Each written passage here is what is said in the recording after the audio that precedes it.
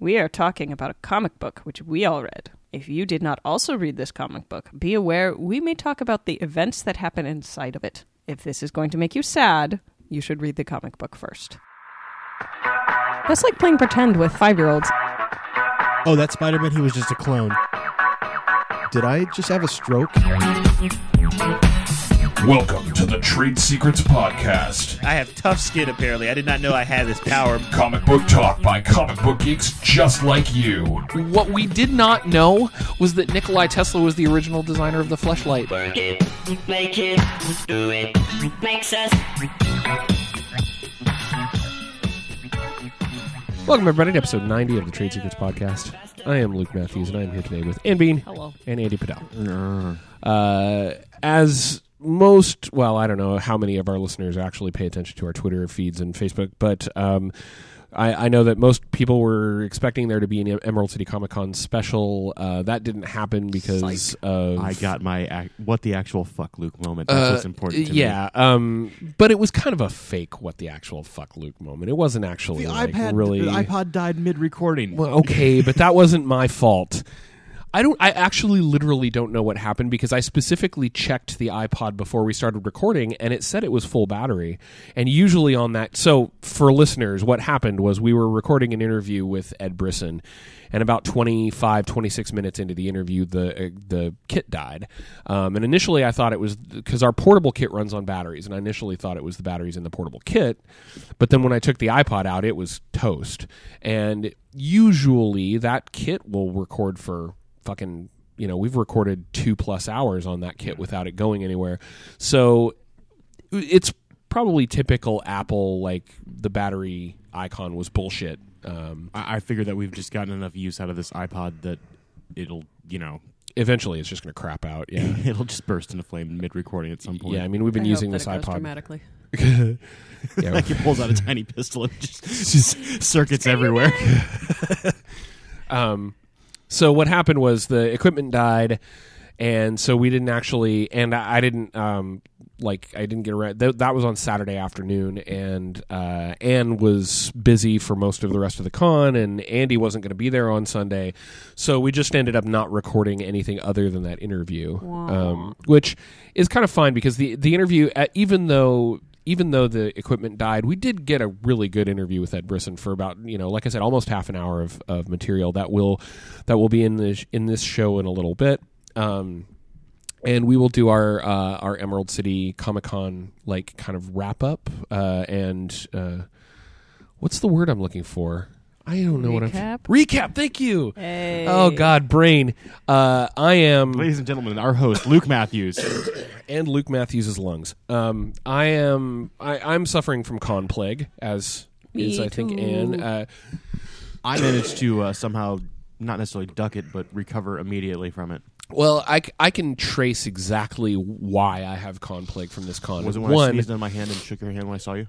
No, I'm pretty sure it was when you sneezed right in my face. Oh, yeah. No, it was. So I was at the con all 3 days as usual, from before it opened to after it closed, and I was doing okay until Saturday night. And Saturday night there was a. So I'm going to tell this story first. Friday night, I was going to what was I had RSVP'd for an event called the Wasteland Drink Up. It was Anthony Johnston and the creative team of Wasteland were doing an event for the final issue, right? Because it's closing out. That was supposed to be at the Tap House in downtown Seattle. So then, at some point during Friday, I walk over to Ed Brisson's booth, and we were talking about doing the interview and all this stuff. And then we got on the subject of parties and stuff, and he's like. And I'm like, what are you up to tonight? And he's like, oh, I'm going to the Boom Studios party. And he's like, are you going? I'm like, I don't think I'm going. And then he pulls out the flyer for the Boom Studios party. And he's like, I said, where is it? And he pulls out the Boom Studios thing. He's like, it's at the Tap House. And I'm like, wait a minute. The Anthony Johnston's doing a thing at the Tap House. He's like, yeah, he probably just combined the two. So we go and do our stuff. We get to the Tap House. And sure enough, both parties are at the Tap House in different rooms that are right next to each other. And we got there, so the con hall closes at 7. The party technically starts at 8. We got there at about 8:30, and it was shoulder to shoulder in both rooms. And people, of course, were mixing between the rooms because it's fucking one's Oni, one's Boom Studios, and they're all just like, wow, party. And I got into that room, and I made it maybe 10 feet into the room before I couldn't move anymore. And it was roughly 214 degrees Celsius in that place. It was ridiculous. This party has been relocated to the center of the sun. Right. So we bailed. Like, I got that far. I looked around. I didn't see a single person that I recognized because most people were showing up late anyway. So I'm like, nope, gotta go. And we left. And then I found out later that they actually pretty much shut down the tap house because they hit capacity on it. And they're just like, tap house had to station somebody at the bottom of the stairs to just turn people away. Like, are you here for the party? Go away. You here for the party? Go away. Gotta go. But then on Saturday night, I went to a party that was nothing to do with comics. It was all sci-fi and fantasy authors. Oh, cool. So there was a lot of really good, like Patrick Rothfuss was there, Mike Cole. And this is my one moment. Like, you'll tell the story of Dale real quick. So Dale, one of our longtime listener, friend of the show, Dale from Frederick the Great. So Dale got the chance to meet Kelly Sue DeConnick, and one of the things that I really enjoyed was his discussion of when he actually met her, how he had turned into a prepubescent boy immediately. Hey, as soon as he said that, I'm like, oh man, Dale, love you to death, Dale. Jesus. I can't say that I haven't done the same thing with some people. Like, I mean, I remember listeners can go back and listen to you talking to Matt Fraction when we interviewed him on the show. Look, that's totally a bro thing. Yeah. I'm pretty sure that my voice cracked many times during that interview. But that's what the funny thing for when I went to that author event, it was actually really fantastic. It wasn't that crowded. And like I said, it was, for anybody who knows these authors, of course, people know Patrick Rothfuss, but then there was Mike Cole, who writes the Shadow Ops series, Peter V. Brett, Jason M. Huff, who writes the Darwin Elevator. God, so many people were there. Was Robin Hobb there? Robin Hobb was there. Steven Erickson was there, and I didn't even know it, the guy who writes Malazan Book of the Fallen. And Naomi Novik was there, who writes the Temeraire books, and she's got a new book called Uprooted. And it was funny because, and Django Wexler was also there. So I met Mike Cole, nicest guy in the world. We actually sat and talked for a while, and that was the cool thing. It was more of a social gathering than like a signing or anything. Django's super nice. Yeah, talked to him, talked to Django Wexler for a while, talked to Jason M. Huff for quite a while. And then we were kind of filtering around the room, and we got to Naomi Novik. Like I said, I had just finished reading His Majesty's Dragon, which is the first of the Temeraire books, and I was a little tipsy at that point. I'd had a few beers. Like faceplant tipsy? No, literally just a little bit tipsy. Like tipsy, not faceplant tipsy. Yeah, little buzzed. And Christina walked up and introduced herself and was talking to her, and then I walked up and just fanboyed the shit out of myself about her. But I'm just like going off about, this was so awesome, and this part of the book was really cool, and I really like the characters. And I mean, she took it in stride. Of course, I'm sure she's had it happen a million times. But it was just like, right? And that sucks because like everybody else in the room, I just had conversations with, and I was really cool, and it was like really nice to just sit down and talk to. I found out Django Wexler literally lives 2 blocks from me. A lot of these people are local, which I didn't know. Like Jason M. Huff is local too. He lives up in. There's a ton of sci-fi fantasy people that live in Seattle. Yeah, but then I don't know. I just like lost it, and that was a point where there's a point in my head where I realized what I was doing. So I went, thank you, and I like tapped Christina on the shoulder. I'm like, I'm gonna go, and I walked away, and Christina luckily got to sit there and just talk with her for a long time and stuff. It was really cool, and she got more of an actual experience instead of just but that was, damn it, Luke. Hey, at least you had the moment of self-awareness that you're like, I am mouth breathing and awful right now. I'm gonna go. Can I touch your hair? Oh God, you're damn it. pretty. And I mean, to be fair, like at least you're like, can I touch your prose? It's pretty. Like that's better, but still. The first I think the reason was because like the first book of the Temeraire series is just wildly different from other stuff I've read, and I burned through it in 2 days. Just boom.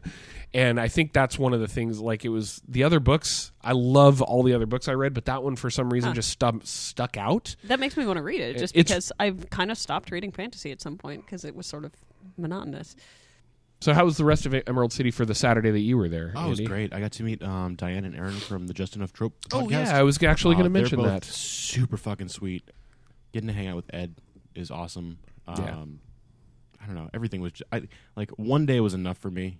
Like luckily I had like plans for everything else, whether it be work or you know, moving someone. Oh, sweet God, I'm so tired. That's what I got. I'm taking a nap.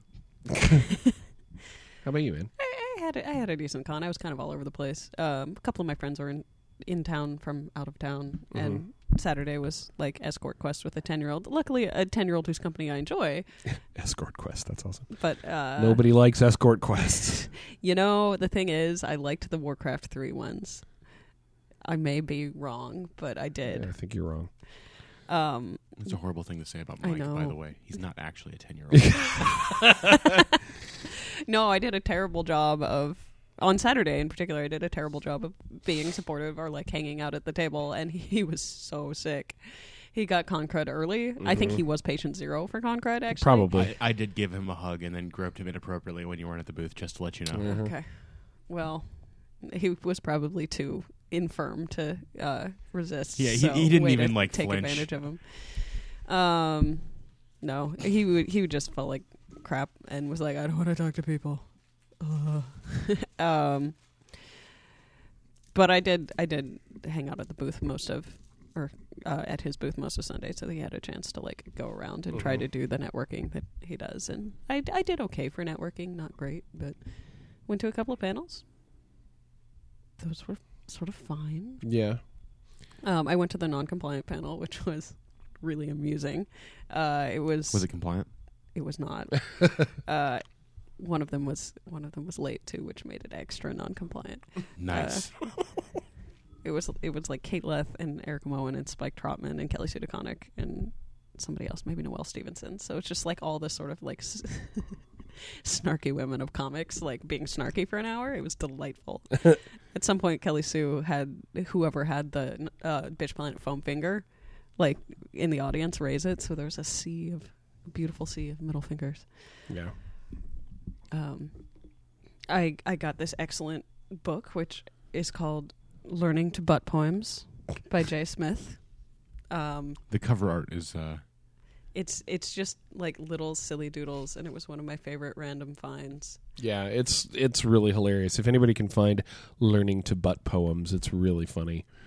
I also got a new one from Laura Graves, who is a local badass artist, called Witches Get Stitches, which is basically like her metal tribute to magical girls.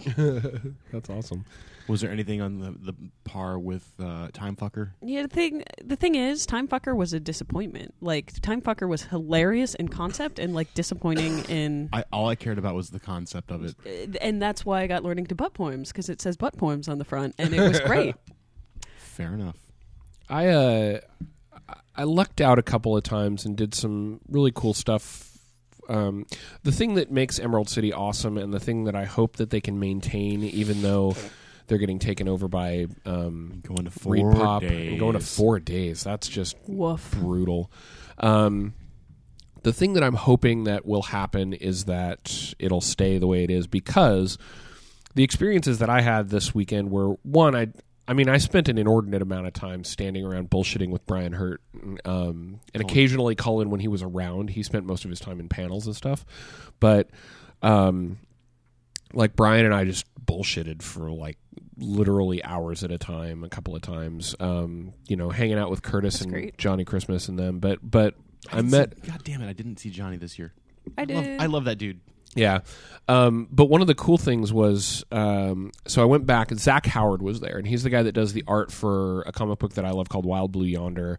He did the art for The Cape, Joe Hill's The Cape, several other things. He's a fantastic artist.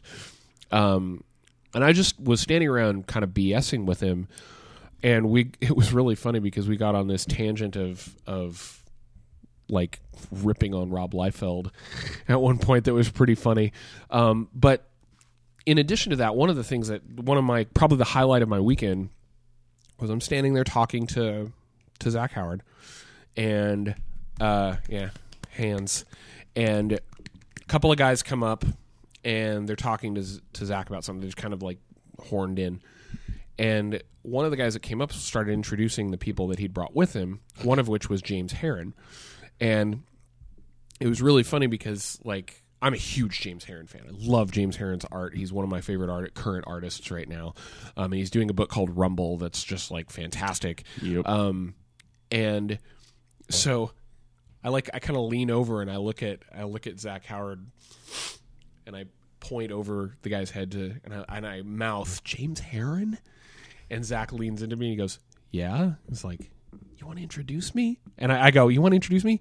I know you don't know my name, but you want to introduce me? He's like, what is your name? I'm like, Luke. And he's like, hey, James, this is Luke, James. And then I ended up standing there talking to James Herron for like 15, 20 minutes. It was like, that's the kind of shit that I love about Emerald City Comic Con. It's just being able to bullshit with creators in that way, you know? I wish I'd done more of that. Real humorous tangent on James Herron.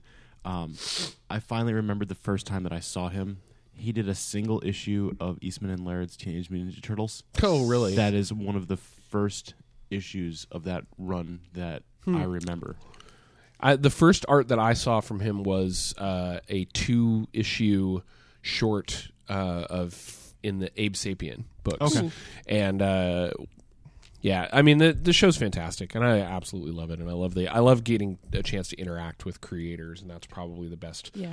The best thing that happens all weekend. I really hope they manage to keep that level of intimacy next year. I did too. There was a survey for. So here's the thing that worries me a little bit is that putting like it used to be the entire time we've been there that at the end of the con you prepay for the next year, and when you do that, it guarantees you a table. Well, that's not the case anymore. This year, you don't prepay, and they are pushing all the vendor stuff off to ReedPop, and ReedPop's going to make decisions on who they keep and who they don't keep. So, fingers crossed that we still have a table next year is all I can say. You know, I figure even if they go to a juried system, I would have faith in Jim and others that run the con that they would have that creators mixed in with like brand honking new up and coming people 2 products thing that they do so well. Like, hopefully, I hope so, because that's why it's delightful as a con. That's why it's not San Diego. You know, yeah, exactly. It's not, you've got all your A-listers in one corner. You've got the artists in another corner. You've got the retailers in another corner. No, it's mixed up. Everything, and that's why great. it's. And that's actually one of the things I said when they sent us they sent all the vendors a survey, and they were like, one of the questions was what is it that makes Emerald City unique? And my response to them was the focus on Artists Alley and the intimacy of it, the ability to interact with fans and creators and everybody kind of all mingling in one place, and that's what makes it awesome.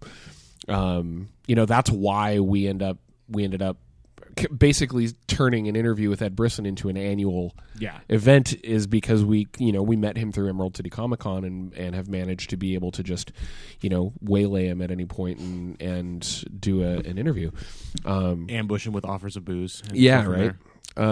Speaking of, why don't we go to our interview with Ed Brisson? So I like it. We sat down with Ed Brisson at the show. We talked to him for about 20 minutes about all the stuff that he's done. We talked to him specifically a lot about Sheltered, which just ended, and the way that it worked out. So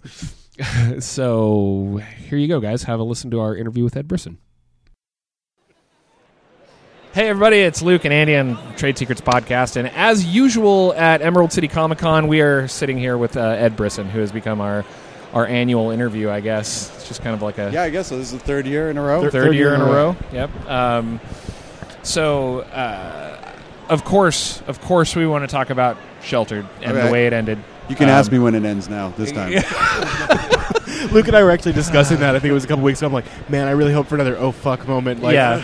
When it's like... No, it wasn't. It's not an oh fuck moment. It's a what the fuck, what Luke? The fuck? So Just talked about this. so ended issue 15. You had a story about a guy that hated the ending. Yeah, it's just a reviewer. I guess a guy who liked it and didn't. He liked the book, the series, and then hated the way it ended. And I was saying earlier, as a rule, I don't read reviews. It just fucks with my head too much to to let sort of other people's sort of expectations or takeaways from the book. Like it'll mess with my head and make me second guess myself too much. But this was the Wednesday that it came out, and when I got on Twitter, I had the thing where he hated the ending, and that was my first exposure to. That was the first thing I heard about anyone having any reaction to the ending. So I just thought, fuck, now everyone probably hates it. But we kind of knew, like Johnny and I knew going in that like the ending is not going to sit. Like we knew the ending before we started the series, so we knew it might not sit with everyone. I'm trying not to say what the ending is for those who haven't read it, but we knew like it wouldn't sit probably with everyone. But to me, it was the only ending the book could have. It was the most logical ending to it. It's the best ending.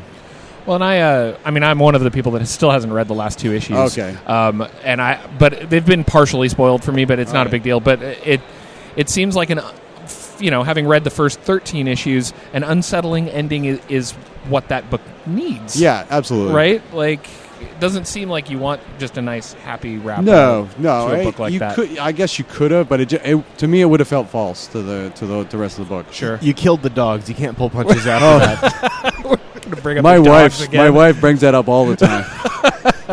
I blame Johnny. Yes. It is Johnny's fault. So when we talked about this book right before you guys, I think the interview was right before the first issue came out. I think so. Yeah. One of the things that you were talking about then was that you didn't really have a set length for the run. Could have been 5, could have been 20, could have been somewhere in between. And one of the things I'm really curious about is when you know the beginning of the book and you know the end of the book, but don't know the length of time in between, how do you plan for the kind of ongoing publication of it and writing it? Well, when I did say that, I was kind of bullshitting a little bit back then because if it had only been 5 issues, we would have been fucked so hard, like so badly. I think back then you said you had planned 10. Like yeah, that would have been actually your minimal arc. Our ideal. I think when Johnny and I first went in, we wanted to do 20 issues. Okay, 20 to 25. That was a plan. And then we got we had these sort of planned, we had these arcs. Originally, actually, this is going to spoil into the first arc, but deal with it. Yeah.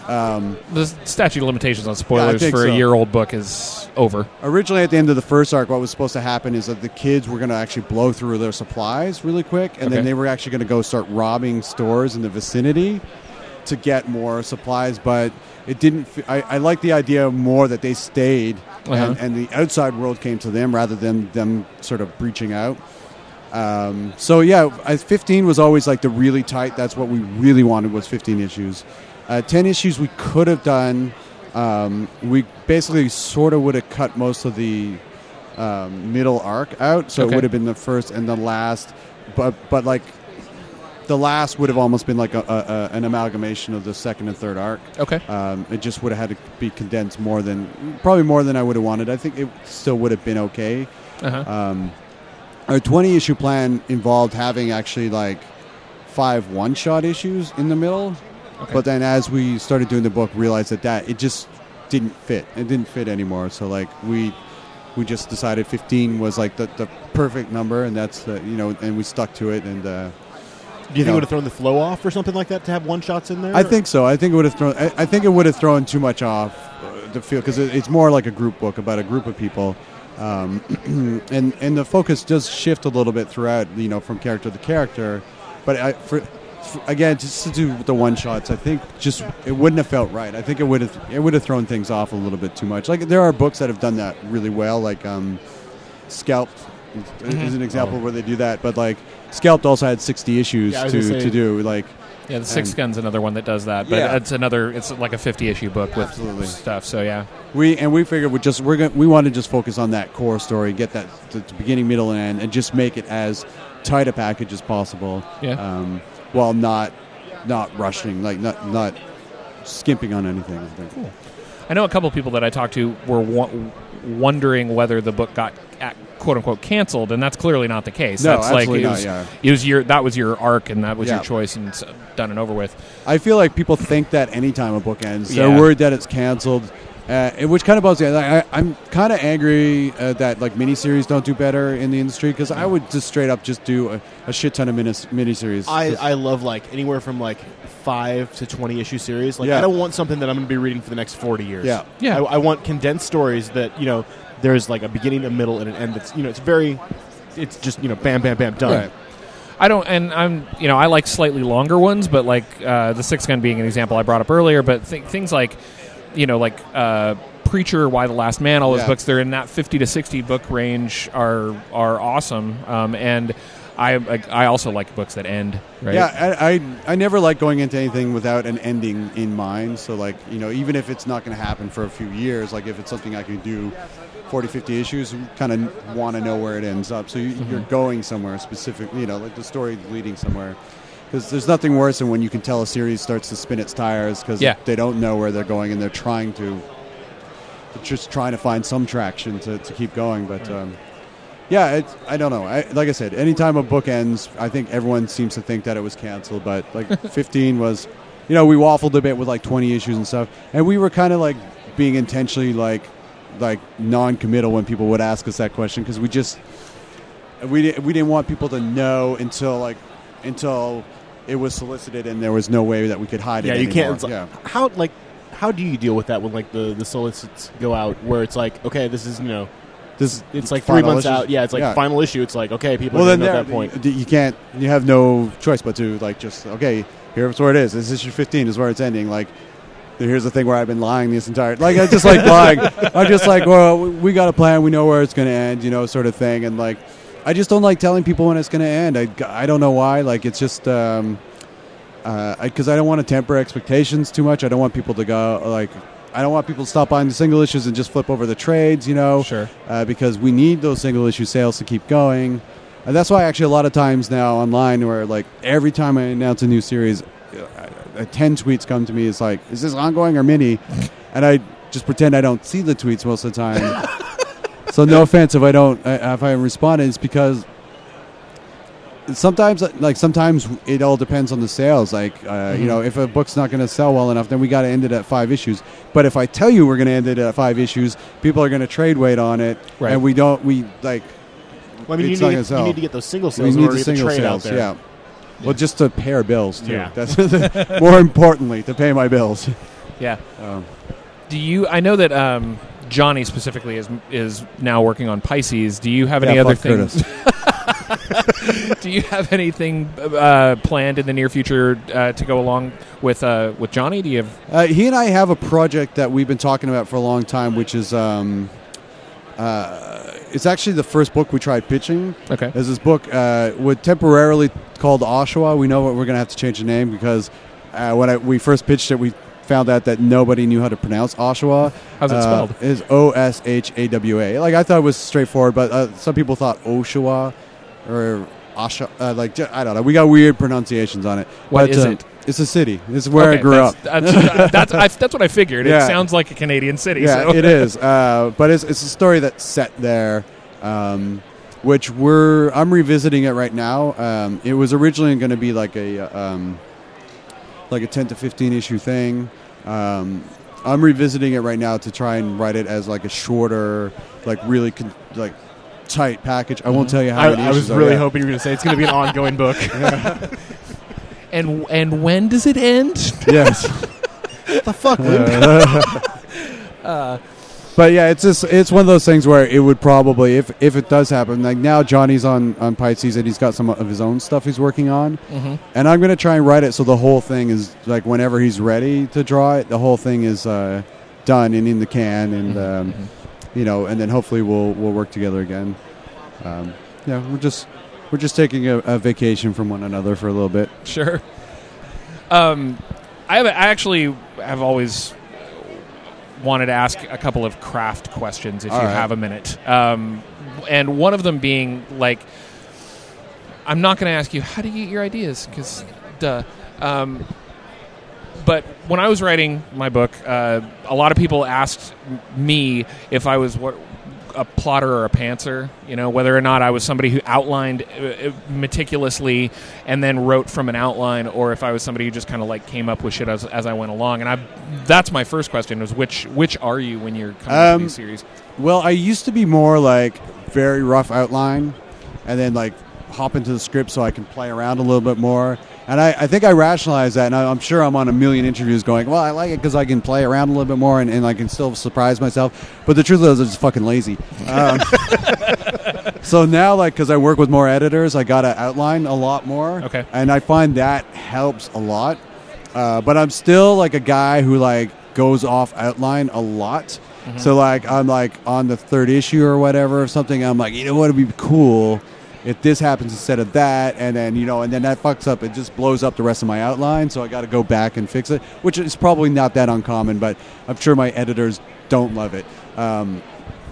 But yeah, now I'm more of like an outliner guy. It all depends. Like, I try and do like when I pitch a book to a publisher. I work with a guy who works with novelists, so like he helps me form my pitch, because my pitch very much sounds like a guy at a party sitting down. Okay, here's what the book's about. Okay, and then this happens. It's gonna be super cool because in this one, and I'm really like the feeling here is gonna be like this, and it's like a bunch of bullshit that a publisher does not want to read. So this guy, he's like, this is what the publisher wants to see, and he helps me like tighten it up. He's a guy who does that for novelists. That's like sure a thing he does. So I'm like, I'm gonna use a pro for this part because I'm not very good at like selling stuff. Because like I in the pitch, I'll always put in the shit that's most interesting to me. But it's like I'm putting in like it's like scenes or whatever, like rather than the overall thing. Writing query letters for agents was one of the hardest things I ever had to try and do. Trying to get a synopsis that actually like was interesting at all, and still conveyed at least some of what the book was about. And it's succinct. That's like I'm terrible at being succinct with like pitches. But so now I'm more of an outliner guy. Where I have like when I was saying when I do that when I pitch a series, so I'll have like basically through that process is developing a full like outline for the series that I'm showing the publisher for them. But it's like usually for like a series, say like The Mantle, I only have to pitch the first arc, right? Mm-hmm. So I've got the first arc in like a 2-page document, like like a paragraph, so what everything that's going to happen throughout. And then I take that and I break it down like issue by issue afterwards, like for myself. And then usually what I have when I have my scripts, I've got like one page at the very beginning that I'll delete before I send it to my editors or artists. That is just like an outline for that issue. And then I kind of go in there and I loosely break down the pages and then sort of like start building them. But yeah, I'm a super messy writer. Like I'm all over the place with my scripts sometimes, and I just got to go back in, and sometimes I got to put them away for the weekend and come back and see them with fresh eyes, and so I don't even know if I answered that question or if I even gave any sort of answer in there. But I'm really messy because I'm as a dude, I'm just disorganized anyway. Mm-hmm. So it's really hard for me to think and be organized. It's a miracle I can write a friggin' script. Like it literally is a miracle when it comes together. Like I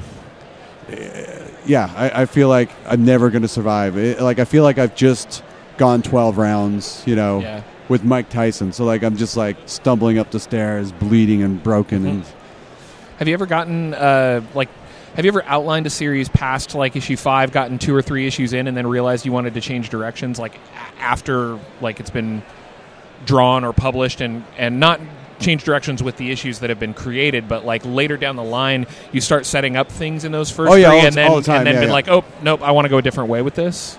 Like, I like it, never really harshly, but it happens. And I can't think of anything specifically that I've ever seeded into something that I haven't picked back, like that I've abandoned and not picked back up later on. But like I'll often change directions, like when we're going, because especially for me, like once the art starts coming in and I'm lettering the stuff, because I letter all my own stuff too, which is like then I'm revising all the dialogue and everything as I'm lettering.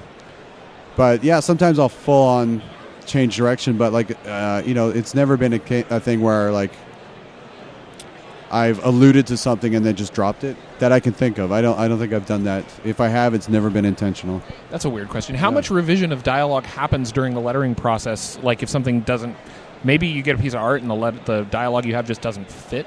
Have you ever had something like that, or is it more just for revising for flow? Yeah, revising for flow mostly, because it's a lot easier for me when I see it actually being spoken by the characters to go, okay, sometimes that's why, like, when I see the characters, that's when I start to really, because I try and have like distinctive voices for different characters. Sure. And that's when I see the characters, then I can really like sort of build their voice in a voice that suits the character.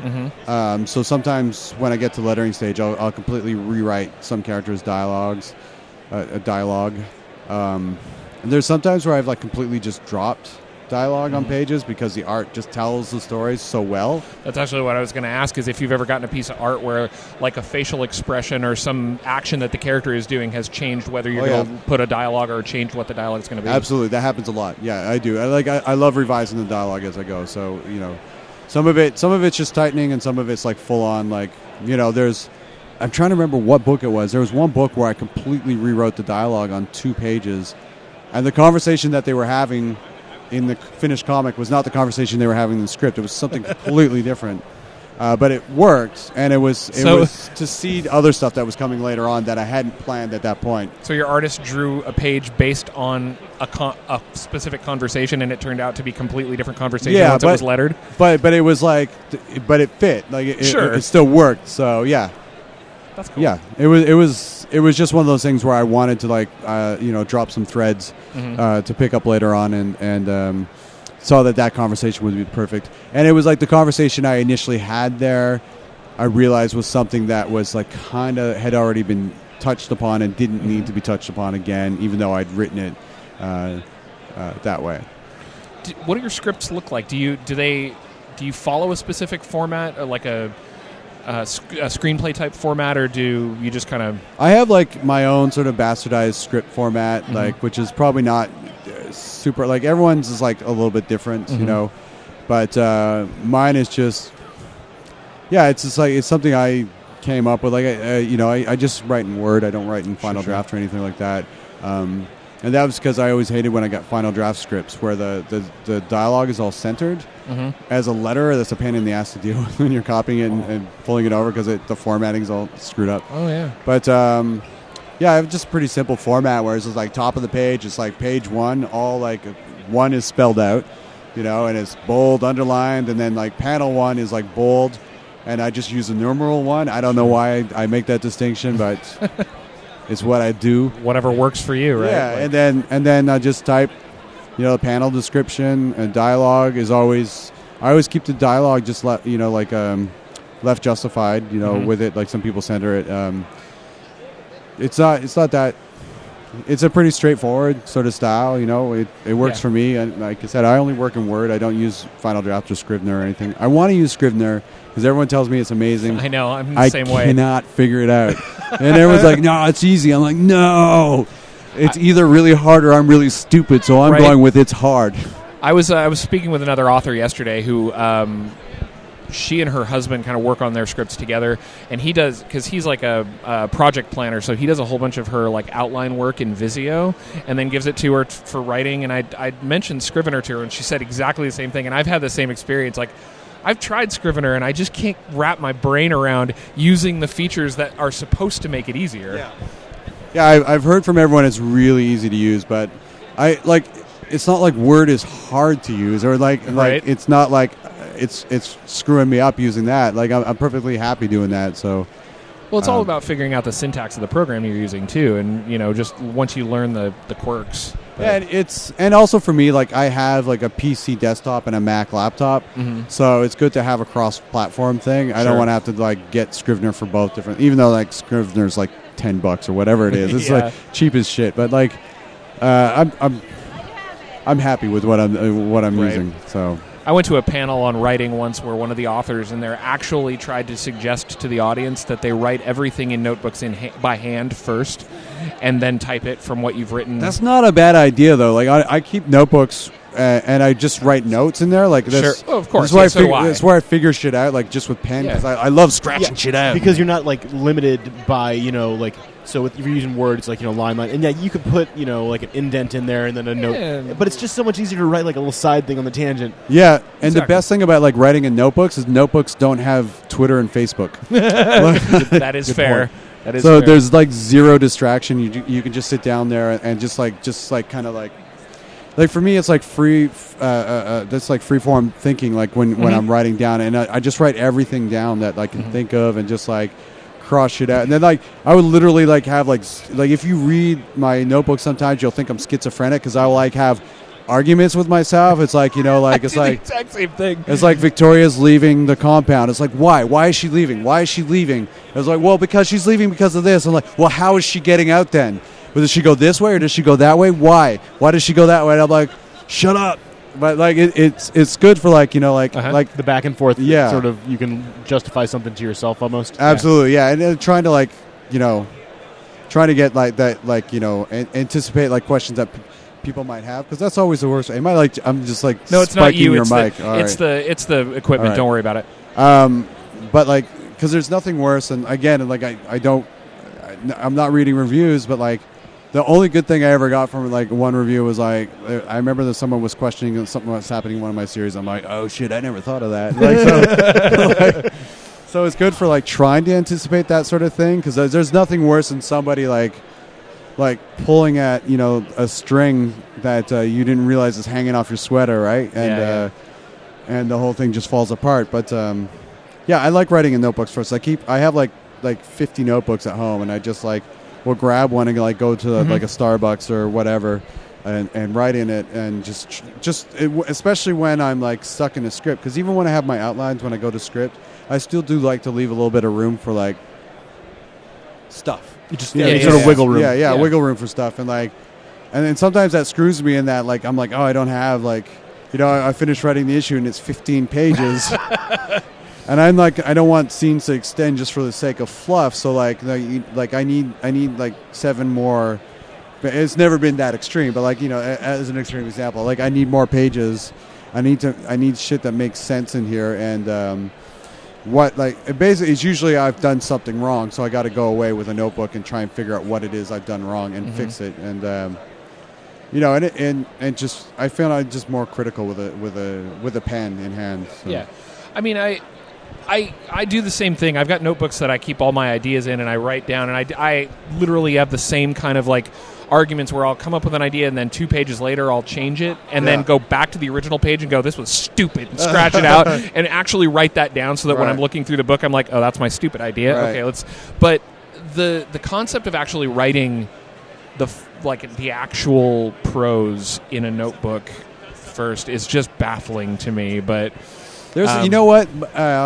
My favorite author in the world is Elmore Leonard, and he wrote everything on longhand, on note paper, and he didn't even own a computer. He had someone else type it up for him, and he just wrote 3 or 4 pages a day, and he would just kind of redo those pages until they were perfect, and then he would hand them off to somebody else who would type them. And he wrote everything longhand. I got in touch with his agent when he was still alive. I wanted to buy one of his like longhand pages of just writing, but like no dice. They would not sell it. But it's cool because like he used to work. I can't remember what he did, but before he quit, I want to say it was insurance, but I feel like that's not right.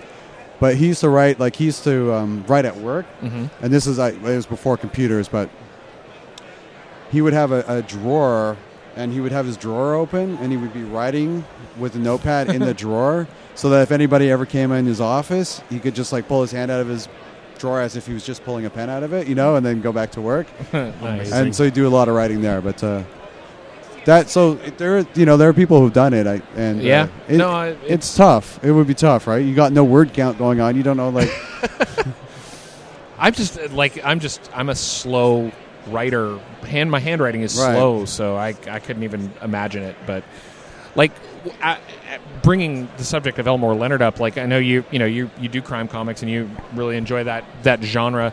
Aside from Elmore Leonard, which I think is a lot of people who are into crime stuff like his stuff. Yeah. I really enjoy Elmore Leonard stuff too. What are some of your other favorite crime authors? Stark. Richard Stark. Richard Stark. The Hunter. All the Parker books. Which I know is like Westlake, and I know it's just Donald Westlake writing under a pen name. Sure. But the Stark books are way better than the Westlake books. Oh God, yeah. Jim Thompson, of course. Really like Richard Price. Richard Price. He did. Was he the one that all the stories? Samaritan and, okay. and Freedom Land. I know a guy named Richard Pace, so it was like screwing me up for a sec there. It was Richard Price. Ian Banks. Russell Banks is a favorite author of mine. I've really been Dennis Lehane. I've been reading some of his stuff lately. For some reason, he's a guy I avoided for a long time because I think he's a guy that my mom was reading. And so if my mom reads something, I'm not going to read it. No offense, Mom. I'm sure she's a regular listener of this podcast. How's Murder Book been doing now that the trade came out? Good, I think. I don't know. I'm also really ignorant of sales numbers. I'm like literally the worst dude in comics for not like. The reaction's been really good so far, but I don't know like reviews wise. I've only seen like one review, and like I just read the headline, and that was good. And somebody paraphrases because apparently the guy said in there, just don't read all of Murder Book at once because you'll want to kill yourself. Which is cool. It's fine. I get it. I understand that. But it seems to be getting pretty good reception. I've been selling quite a few of them here, and a lot of people have been coming up and talking to me about it. And so, hopefully the sales are good. I have, like I said, zero idea what the numbers were on it. So, what are you working on right now? Well, I'm working on The Mantle that comes out in May through Image. It's like a superhero-y book. And the Field's over, right? It was Field's just the 4 issues. 4 issues and it's done? Okay. Yeah.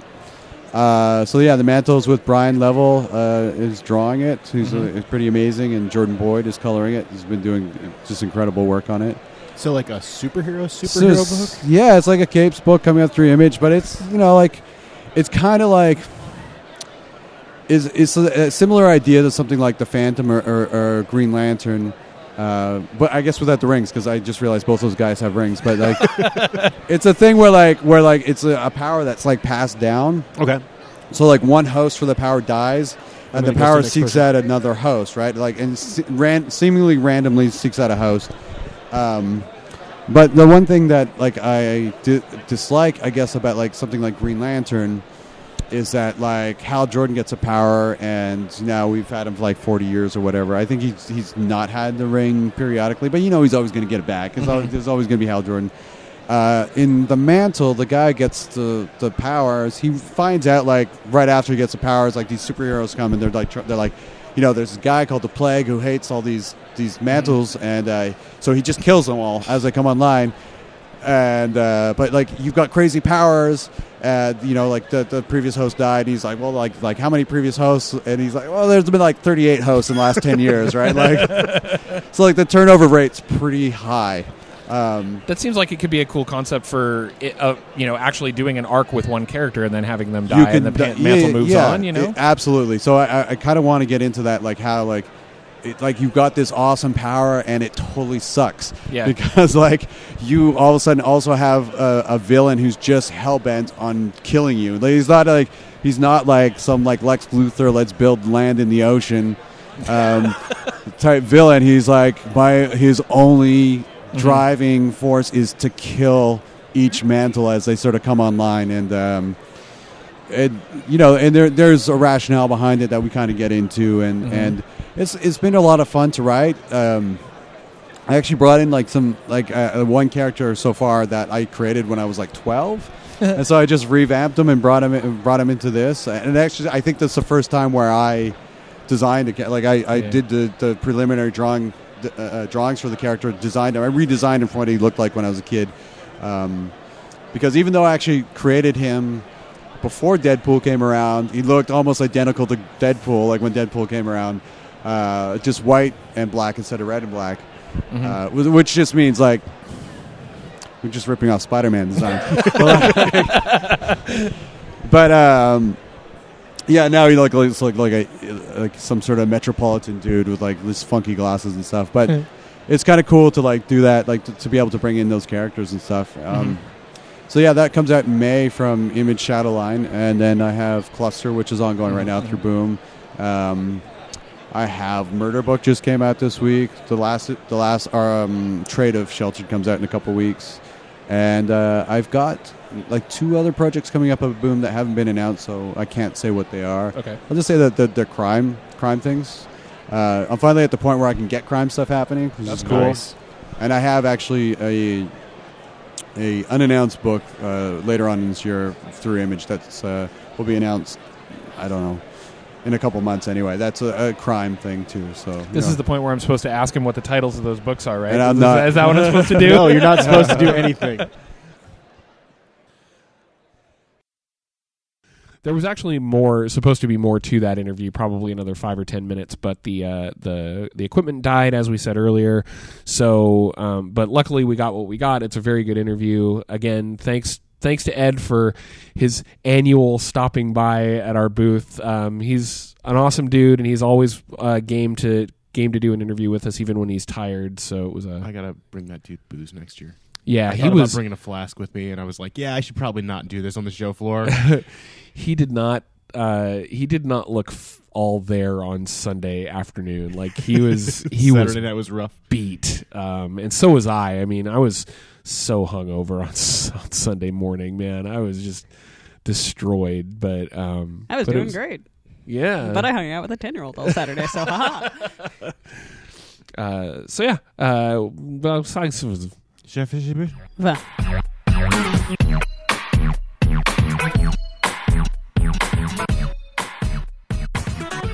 For the last several months, we've been reading Lucifer. It's been longer than that. It's been since the last long read, technically. Right. Like, so, I mean... For the last time unit, we have been reading Lucifer. For an amount of time, we have been reading the full 75-plus issue run of Lucifer. It's actually 79, technically. There's a 3-issue miniseries called The Morningstar Option that's at the very beginning. And then at the very end, there was a one-shot Nirvana? that I actually didn't get to. But... It's real pretty. It's Shantae Muth. Yeah. But we read the Morningstar Option in the main run of the series. For those of you who don't know, the Lucifer was technically a spin-off of Sandman. We actually did a show ages ago about the 4th Sandman hardcover, what is the title of it? Season of Mists. Season of Mists, which is kind of the setup for the setup for this. Even on that show. Nope. And you don't even like Sandman, and yet. I like Sandman. I don't like Neil Gaiman. Yeah. And I don't like Neil Gaiman as a comics writer. Okay, that's fair. So, in that issue of Sandman is where Lucifer makes the decision that he is just closing the gates to hell. He boots all of the immortals out of hell, closes the gates, gets his wings ripped off, and leaves. And gives the key to Dream, and is like, "Deal with this, sucker." Yeah. I'm trying to think. In Sandman, how does the wings thing play out? Because they end up in Chinese hell. So he needs. He needs it's to Japanese hell or Japanese hell. He needs to lose the wings in order to actually leave, right? Yeah. Okay. Like that's part of him becoming mortal and just chilling out in a nightclub. Is like he can't have the bat wings and the attitude. Right. Well, he can have We the can have attitude, the attitude, but He not has the wings. So much attitude. It's great. Snarky asshole Lucifer is best I love Lucifer. snarky asshole Lucifer. This comic book was written by Mike Carey. It's actually technically like the base creative team of Lucifer is the same as the creative team of The Unwritten. So it's Mike Carey as the writer, and the core artist is Peter Gross, with Ryan Kelly doing finishes on it. And then there's a ton of other guest artists. I think probably the most prominent guest artist was Dean Ormston, and then a whole bunch of other random people like Michael Kaluta did art for a while. He did a bunch of covers. Yeah, the covers are fantastic on this series. P. Craig Russell, Colleen Durand did an issue. Yeah, which is inked really weird, so it doesn't even look like her stuff. But whatever. Yeah.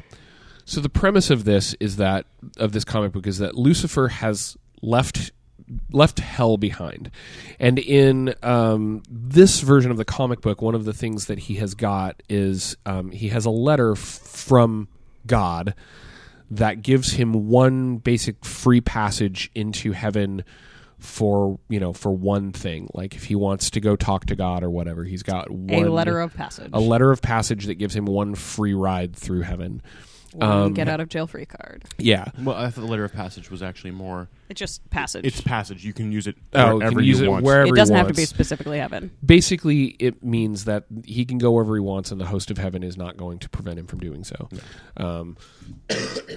So a lot of the premise of the early parts of this book center around one, Lucifer regaining his immortality, and two, and that's like very early, and then That's two, the bit where they go to Japanese hell, where right, He gets his wings back. he gets and then scheming for a way to use the power that has been imbued in his letter of passage to do something kind of goofball. Well, I mean, it wants makes to create a- sense. He create a creates new his world. own reality. He Right. makes his own creation completely outside of the bounds of God's creation, Yeah. and is like, hey, Everybody all wants y'all, a piece of it.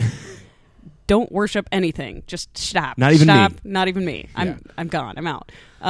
So there's some stories that take place like within his creation, and there's some stories that take place regarding the politics surrounding his Right. creation, which are many. And he uses the power of the note, and he tears it to shreds, and each shred becomes a separate gate into his creation. And he spreads those gates all over God's creation. So in various dimensions, there's like in this mythology, all of the earthly mythologies fall under Yahweh or God's creation. So, like Asgard is one of them.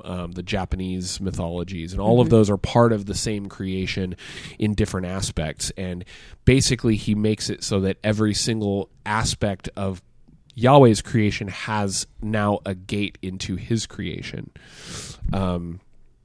Which I thought was actually, like, when I started reading this, I had no fucking clue what to expect or where to go with it. And I thought that was like one of the, just like a fascinating idea that he had, his whole thing was just like, you know what, I'm sick of what this creation represents. And I'm sick of the concept that the people who are born here are beholden to worship of immortals. I feel like And- it's a really interesting discussion on free will. It is. Because, I mean, Lucifer even calls himself out on it. He's like, I don't know if I'm, actually acted of my free will or if this was planned, Right. because he rebelled, 3 seconds after the creation of everything? Yeah. Something like that. I mean, I don't know about 3 seconds after the creation of anything, because there's some bits later where he's like working with Lilith, and they're all building the palace, and he's having demon babies, and then he's like, wait, heaven is crap. I'm out. Well, I think you just hit on it. I think actually the entirety of this comic book is one of the things that makes it so interesting is that it takes all of the Judeo-Christian mythology, mixes other mythologies in with it, and then it's a treatise on. He doesn't portray Lucifer as a good versus evil thing. He portrays Lucifer and hell and his ideals versus heaven as the struggle between free will and destiny is what I'm trying to say, but not Fate? like Is it fate. fate? Yeah, Fatalism versus free will. And I think that's what's interesting about it is that you've got this entire mythology where they say several times in here that time is kind of immaterial to the immortals, and in a lot of God's creation kind of exists in all times and all places for the people who have the power to perceive it as such. So being that God has this kind of like influence on everything that He's created throughout the time and from the beginning of it to the end of it, everything that falls under His creation is now under His influence and doesn't really have the free will that Lucifer demonstrates at the beginning. And he's like the embodiment of the concept of free will within Yahweh's creation. It's like Punk Kid realizing he was just like Doing the man's work, man. So, like, if okay, because there's a lot of fucking material to go. lot. There's a ton It's of very dense. there's a ton of stories, and they all like track throughout the entire series, which I frankly think is impressive. Yes. But my one question is, I can't remember if it's once or more than once that Lucifer mentions he's like, why doesn't Yahweh just snuff me out? Like, he could do it if he wanted to. Why hasn't he yet? Yeah. And that's one of the things that like keeps Lucifer up at night. You know, that bugs the shit out of him. Is like, okay, so I'm obviously being a huge pain in the ass. Why am I getting a non-response from Yahweh? Yeah. Yeah, like you said, there's so many story threads in this that This has some of my favorite characters. yeah. What's the name of the guy in Hell who was like the etiquette instructor? Christopher Rudd. Christopher Rudd. Thank yeah, you. yeah. I love Christopher Rudd. That's a great storyline too. Yeah, it is. Christopher Rudd. So there's some of the side characters that are important in the series. Christopher Rudd definitely he was a sword and etiquette instructor in Victorian, Like the England, was 1600s? it? Yeah, way before Victorian. Before Victorian, okay. like And- Reformation, maybe. Yeah.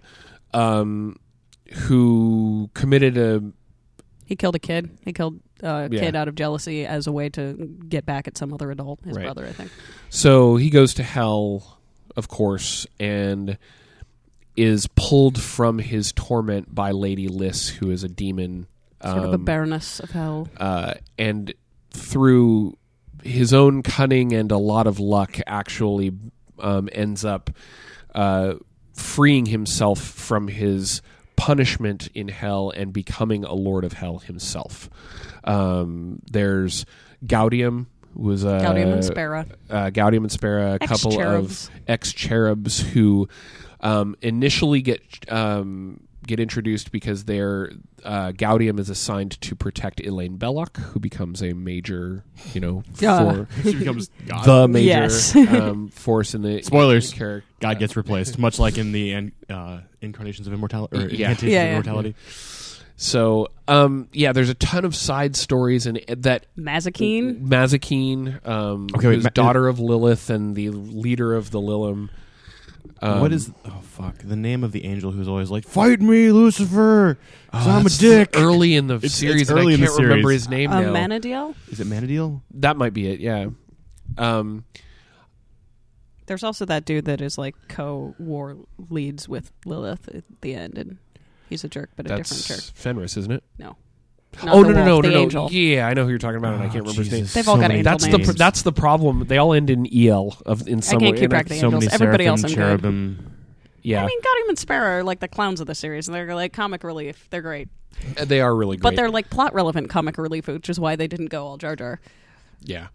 That is so that's the thing that I have to say. Like, I don't know how many specifics I'm going to get into when I'm talking about this, because the density of the story and the number of intertwined characters and arcs it's really hard to discuss, because Everything becomes relevant at the end. It's great. which is one of the things that I'm glad that I read this for the show, because if I'd have gotten to issue 30 or so reading this myself, I'm not sure I would have stuck with it, because up until that point, the first third to a half of this storyline, it does kind of feel like Demon of the Week random, right? There's a lot of like Buffy-esque, where there's Yeah. like, it starts out with, here's random story, here's random story, here's random story. But once you get to like, is it Mansions of Silence kind of pulls it all Yes. together. Yeah, I was like, it's not Monsters and Children. That's the second one. That's What's the second one, although that's probably one of my favorites. the Mansion of Silence, and then the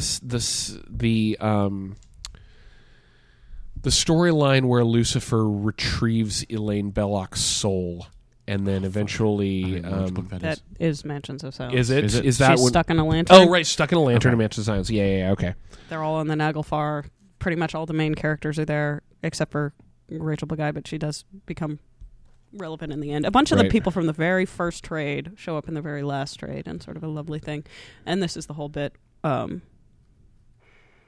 they go stick their face in the thoughts of God, Okay, so while you guys are both which live in a pool. desperately tearing through these volumes as quickly as possible, one thing that I want to point out is I feel like this book is on the correct side of the Vertigo imprint, where Sandman is on the wrong side. Tell me more about that. Okay, so I feel that Mike Carey has done an excellent job of balancing his writing with using the art. Also, Books of Magic is in the same vein. Oh shit! What's the other book that Mike Carey did? Unwritten. Well, the first half of Unwritten is in the same vein. Sandalphon is the name Sandalphon, of that's angel who bears several angelic children with Lilith and becomes part of the fight against heaven. Sorry. No worries. So I feel like Lucifer, Hellblazer, Books of Magic, Unwritten, that is the correct balance. Like Vertigo, and like the first 10 Trades of Fables. Once the war is over, then it's yeah. like, okay, it's done. But there's a distinct also subsect of Vertigo, which is more like books as opposed to comics. You mean just like comics that are way too focused on the prose and Prose don't dense. use the Prose art dense. enough Yeah, like, as a storytelling medium? Yes, absolutely. And I I can see think that. that's... I mean, I love Sandman, but it is really prosy as a comic. And the thing that makes I don't mind Sandman, but I agree in some ways with Andy where the thing that aggravated me about Sandman when I tried to read it was the fact that he would describe he would prose describe the things that were on the page in artwork, and that's you're not letting your artist do what he's there to do. Yeah. You've got Dave fucking McKean, and he's amazing. It's not necessarily my style of choice, but I understand that he is very talented. I don't think McKean did any interiors. I think he just did covers. Did he? He did a bunch of stuff in Doll's House. Oh, okay. But regardless, point and being, Sandman never really had a solid artist. At least Lucifer. I mean, technically, Peter Gross was the main core artist throughout it, but Sandman never had that. Sandman was whoever they could get to pair at that moment. Yeah. And the thing is, I actually really like that. I think that sometimes I do.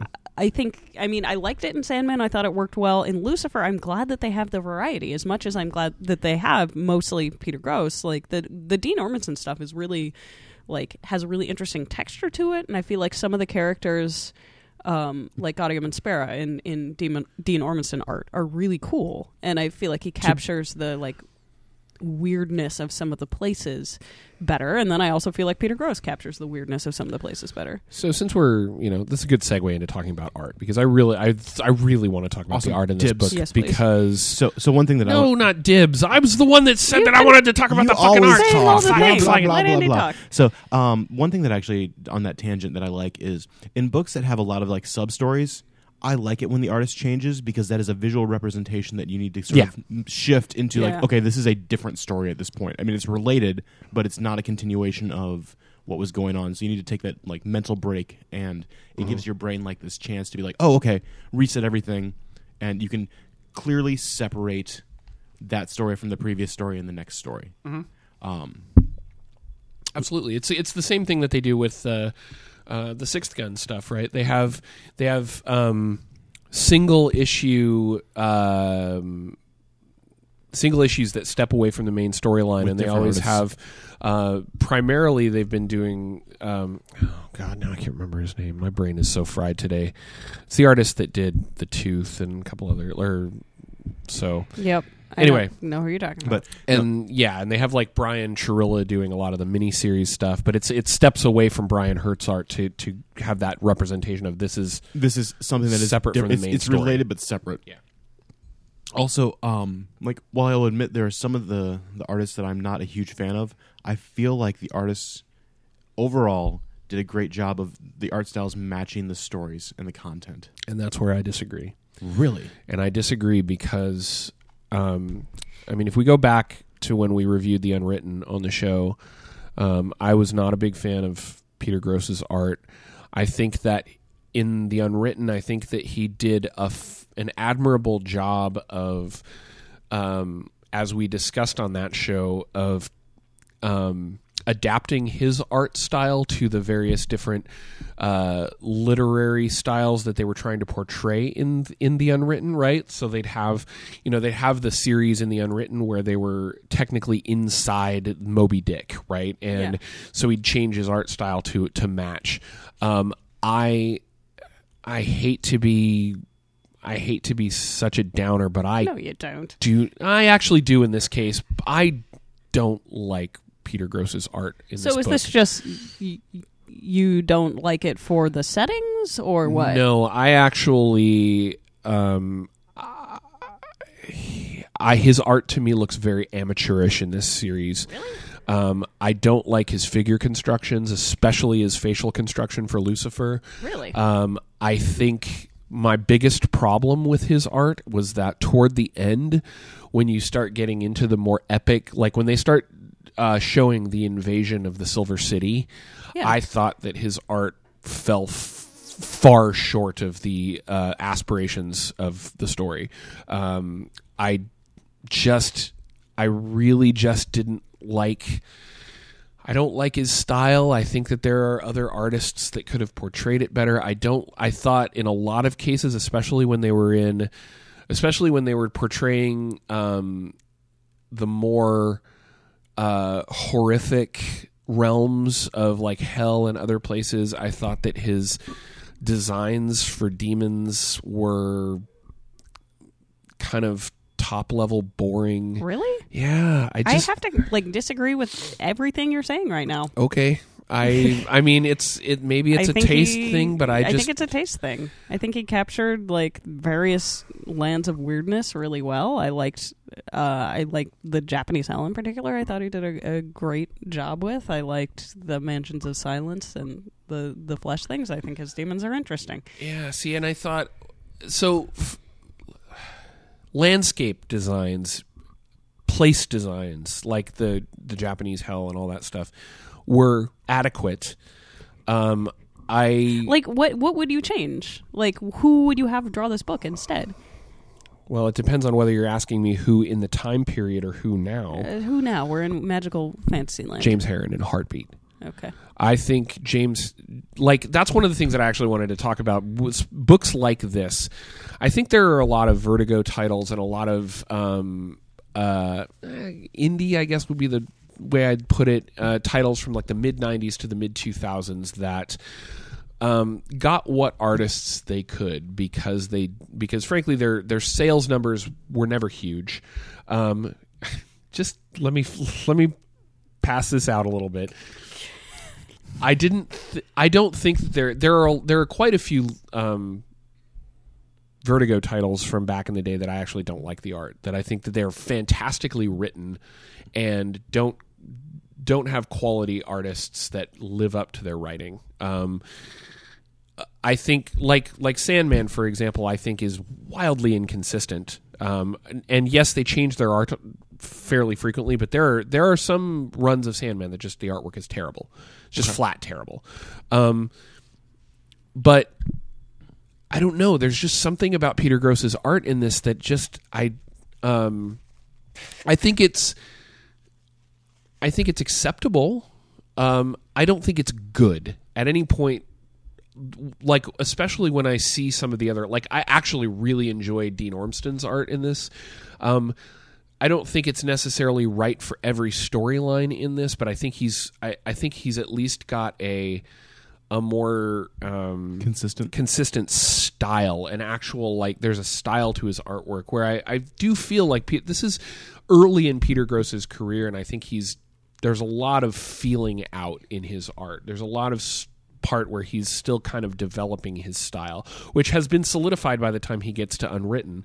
And part of it is that I'm not a fan of his style in general, but I do think that in this, I don't know, it just doesn't. So I think I know why for me that didn't bother me at all, because I do think he feels out his style and is much more sure of it as the comic goes on. I think, about issue 30 as he's starting to hit his stride style wise. The reason why I honestly, one, didn't notice, and two, it didn't bother me, is because I read a lot of webcomics. Fair. And that's like all people do is learn how to draw by doing it on the internet. And that's great. Yeah, I mean, I have a different opinion about it, but like I don't know. There's a lot of older comics that I've seen that I think are fantastically written, and the art is kind of mediocre. Do you think that was just like a 90s style thing then? Like that's how people were drawing in the 90s? No, because I think that this is wildly different than anything than like quote unquote mainstream comics you'd find in the 90s. I wasn't talking about mainstream comics. I was talking about like all the Vertigo stuff. Is it just like half of Vertigo artists in the 90s were icky to your sensibilities, or? I don't know. I would have to sit down and do a lot more looking into what comics were out around the same time as Lucifer and be able to answer that effectively. I'm judging it solely based on my experience with reading this book, and I'm just like, eh. But one of the things that I've always wanted to see, and this will never ever happen because it would basically be seen as an insult to the original artists, is there are a lot of comics that I would love to see the original scripts rebooted with a modern artist. And one of the things that I said, like I said, James Herron as far as the artwork for this, and I think I have a strange kind of feeling about using James Herron to do the art for this book, because I think James Herron would be fantastic for all of the monstrous creatures, the demons, the more horrific sides of the environments that this book involves. But I'd almost love to see him paired with an artist, a cleaner artist that could do reality, all of the People. reality and the more angelic representations of stuff, because I do think that James Herron's art is very rooted in his horror style, right? Okay. He's very good at body horror. He's very good at creature design. He's very good at horrific environments. But I think that a cleaner artist would be better to do like the angelic stuff, and it would be kind of interesting to see the two styles mixed on the page for me. But this is all pie in the sky, like wish fulfillment bullshit. That's never going to happen. Nobody will ever do that with a comic book. The closest we've ever gotten to somebody doing that with a comic book is a lot of the re-releases of some of the older Vertigo stuff. They've had them recolored. Yeah. Like Sandman's which would be a perfect helpful for example. Sandman, because original coloring on coloring Sandman was ass. Yeah. Original coloring for a lot of books that weren't like... The transition to computer coloring in the mid-90s was where a lot of the newer coloring styles have come about, and a lot of the way that they're rendered has completely revolutionized the way comics are colored and the way that they look. And before a lot of that happened, and that's why I said they got what artists they could, because I think that in a lot of cases Vertigo was counterculture comics at the time. It was, it wasn't a huge moneymaker. It was DC going, okay, we want to do things that we can't put in our main storyline, so let's use the money we're making off of our main books to fund something. It's the one for me as opposed to the one for money. Yeah. Yeah. Well, I feel like it was the start of the non-completely indie creator-owned comics movement. Yes. So, like, Vertigo was the seed from whence, the redesign of Image and studios like Boom Studios had space to exist. Right.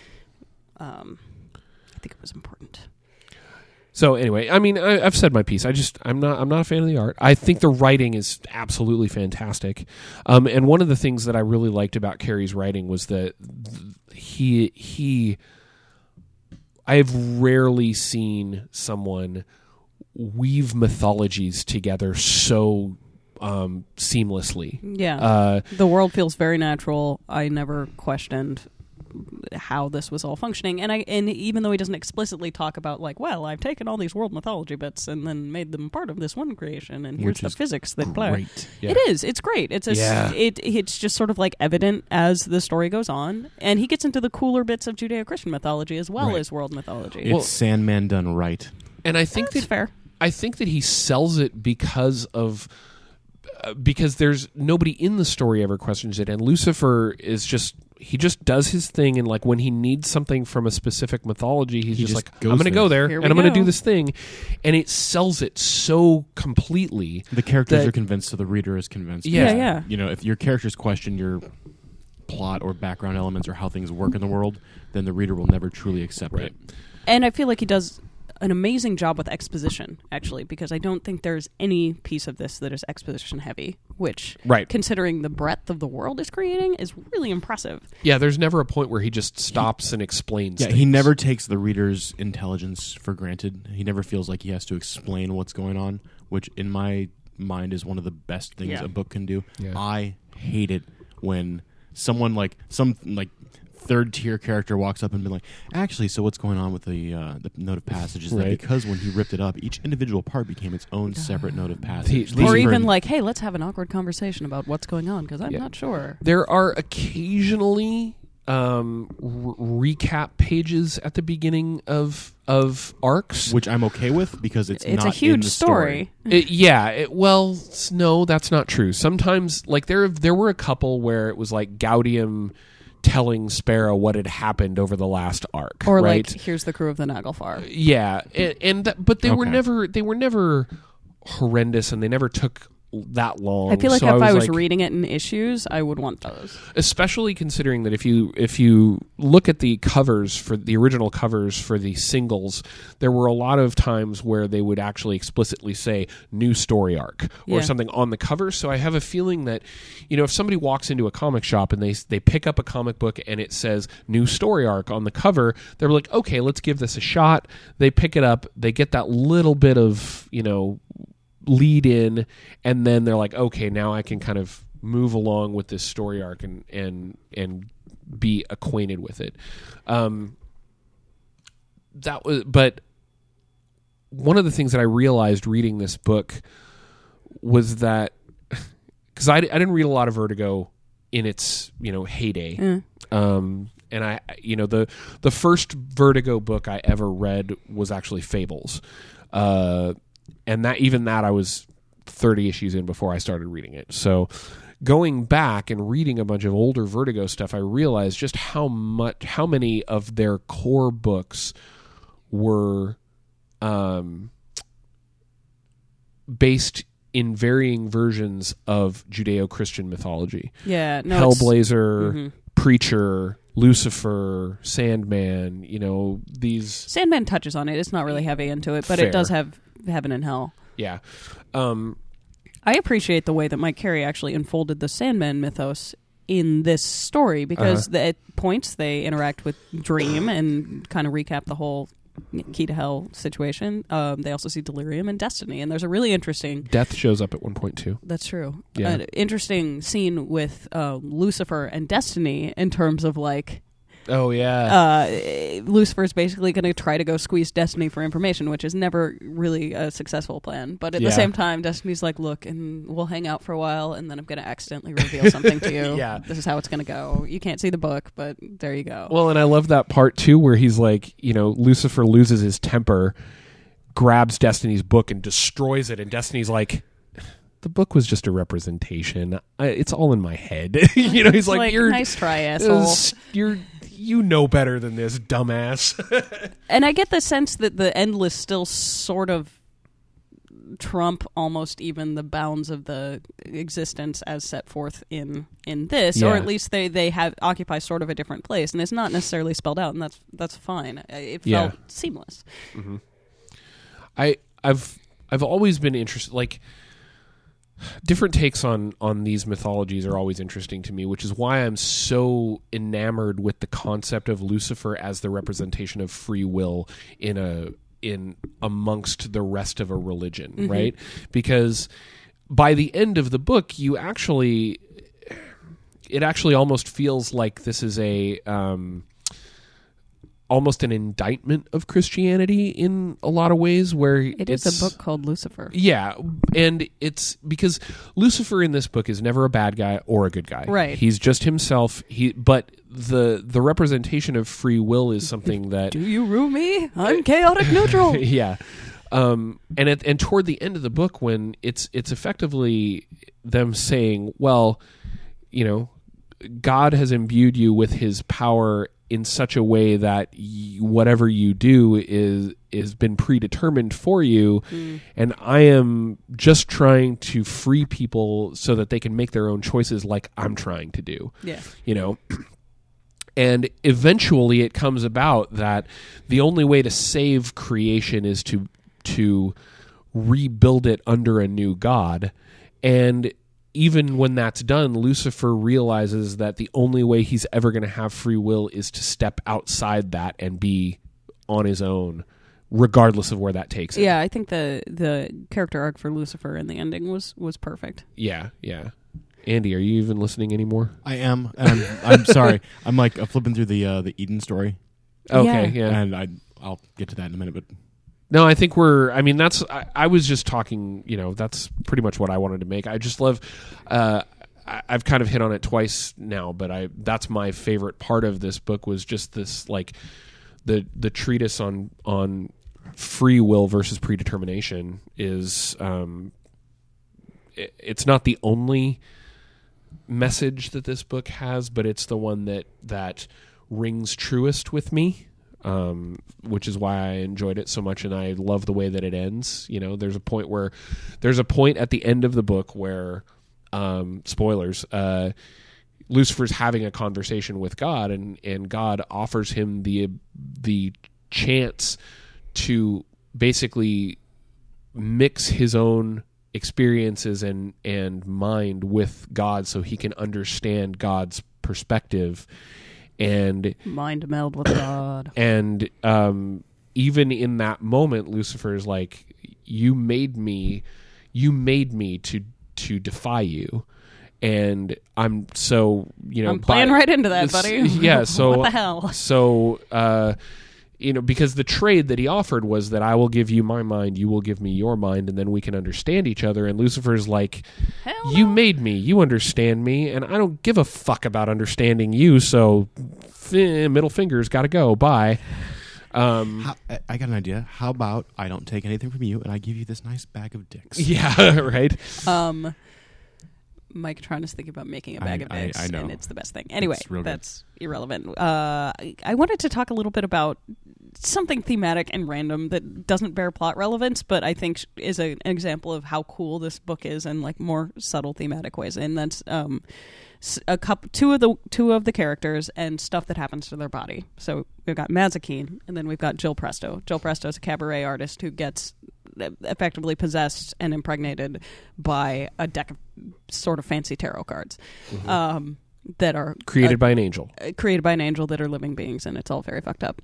And at some point, when she's like, speaking of free will, she's like, fuck you, cards, I'm going to get an abortion in your assholes. And they're like, oh, how about we just take off one of your hands?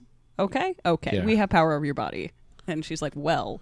When they're voyaging on the Naglfar, there is a lovely half-giant dude who makes her a hand out of silver, which is a screamingly direct parallel to the fairy tale The Maiden Without Hands, which recurs in so many cultures. What's up with all the handless women and dead babies? That's all fairy tales are. Handless women and dead babies. Yes, which, I mean, there are plenty of handless women and dead babies in this as well. It's got eternal themes. But the point is, by the end of the story, Jill Presto has her natural hand back. Again, much like the fairy tale, but also as sort of like she was injured, or she had something taken away from her in terms of will. She had a fake thing that was like almost like the real thing, but not. And then she had the real thing again. Exact same track for Mazikeen and her face, but opposite, because Mazikeen. Exactly. Mazikeen originally has like half of a normal face and half of a face that's skeletal. This was how she appeared in hell.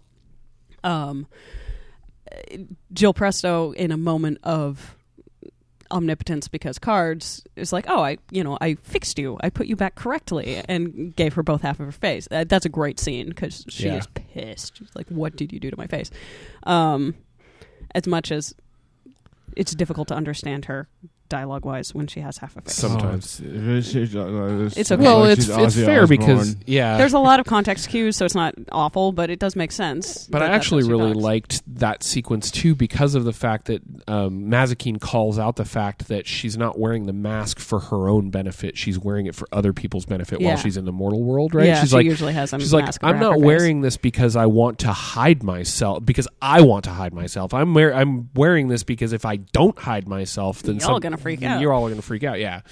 So, and one of the last things that Lucifer does for Mazikeen before he goes off into the wild void yonder. The wild void yonder. The wild black yonder. I think it's white. It's white. Is it white? It's like a blank page. Pay attention, Andy. I'm sorry. It's a void. It's a colorless. Void. Yeah. Without Andy time or doesn't meaning. see colors. Sorry. All right, social justice warrior. Social justice barbarian. I'm a social justice cleric. Anyway. Yeah.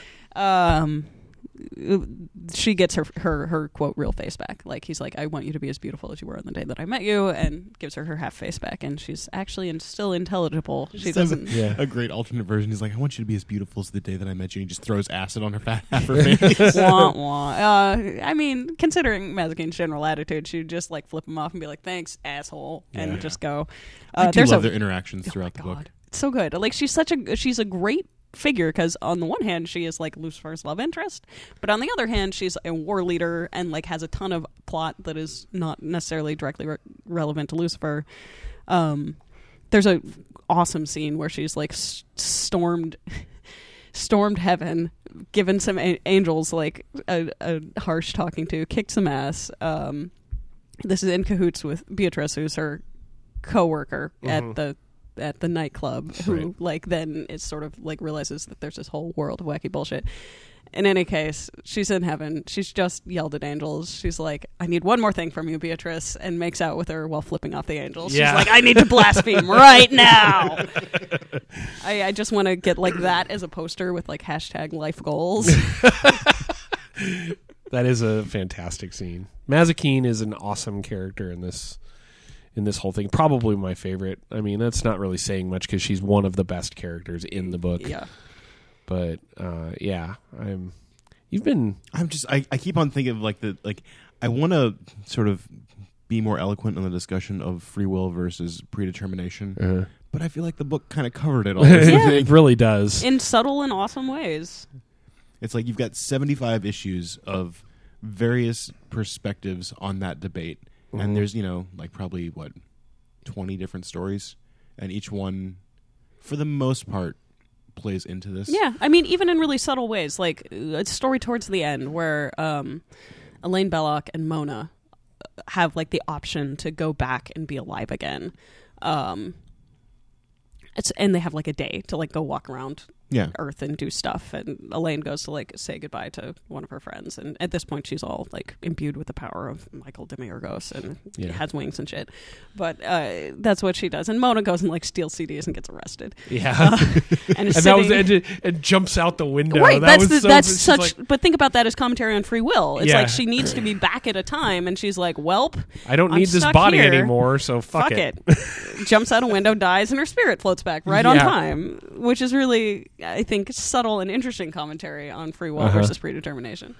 I think I liked toward the end too, where they reinforced the concept of Lucifer being that the embodiment of free will, and reinforcing the necessity for there to be an opposing force of predetermination by him not so subtly forcing Elaine Belloc to choose between being the savior of all creation, but yet being imprisoned as as the glue that holds it together, simply because he refuses to decide to be imprisoned. He would rather the entirety of creation fall than to be the guy that saves it and be imprisoned by it. And then through all of this course of, slowly building up Elaine Belloc's power, saving her from death by turning her into effectively a force in his own creation, he sticks her with the rock and a hard place choice of, you decided to become a god so that you could allow your love for mortals to dictate how they should live, technically free of the influences of immortals. And yet now you're stuck in a situation where, God bailed and his creation is falling apart. And if you don't want it to fall apart, you're stuck. You're SOL. And I think she's really clear on it, though. She's like, this wasn't even a choice. Like, this is a false. Exactly. But that's what I mean. It's like he kind of maneuvers her into that place where she's like, so fuck. Here's the question then. How much free will do you think Elaine Belloc really has? over the course of the story. That's what I mean, is like, I don't think she does. I think for the vast majority of the story, she's being manipulated by Lucifer so that how is he a bastion makes- of free will if he's forcing her into choices? he is a representation, not a bastion. Okay. That's what I meant, is like he is pretty obviously the only one of the main characters in this book that has his own free will, If he has his own free will. if he has his own free will and it Right. isn't being all determined by Yahweh anyway, right? I mean, Yahweh leaves, so like, I mean, that was, I think, a great But thing. It's like a domino theory thing. Yeah, You know, if okay. you set something up where it's like you've got a stack of dominoes, let's say you've got 10,000 dominoes in a room, right? And it's going to take hours. And you start that first domino and you leave the room. the dominoes are the still dominoes going. still You going. still set it up. Yeah. And I mean, and that was the whole thing, is that he asserts his own free will at the end by leaving all of creation behind, right? Elaine Belloc solidifies the three creations into one whole, shores up the walls so that because if she hadn't, even Lucifer would have fallen apart and died because he was one of God's creations, right? So once that's shored up, he was basically at the point they realized that God had abdicated the throne and was and the entirety of creation was falling apart. Lucifer's entire purpose at that point was to manipulate everyone else into making sure that he didn't die so that he could make his own choice at the end and leave, right? At least that's how I read it. It was like I can see that. I don't know.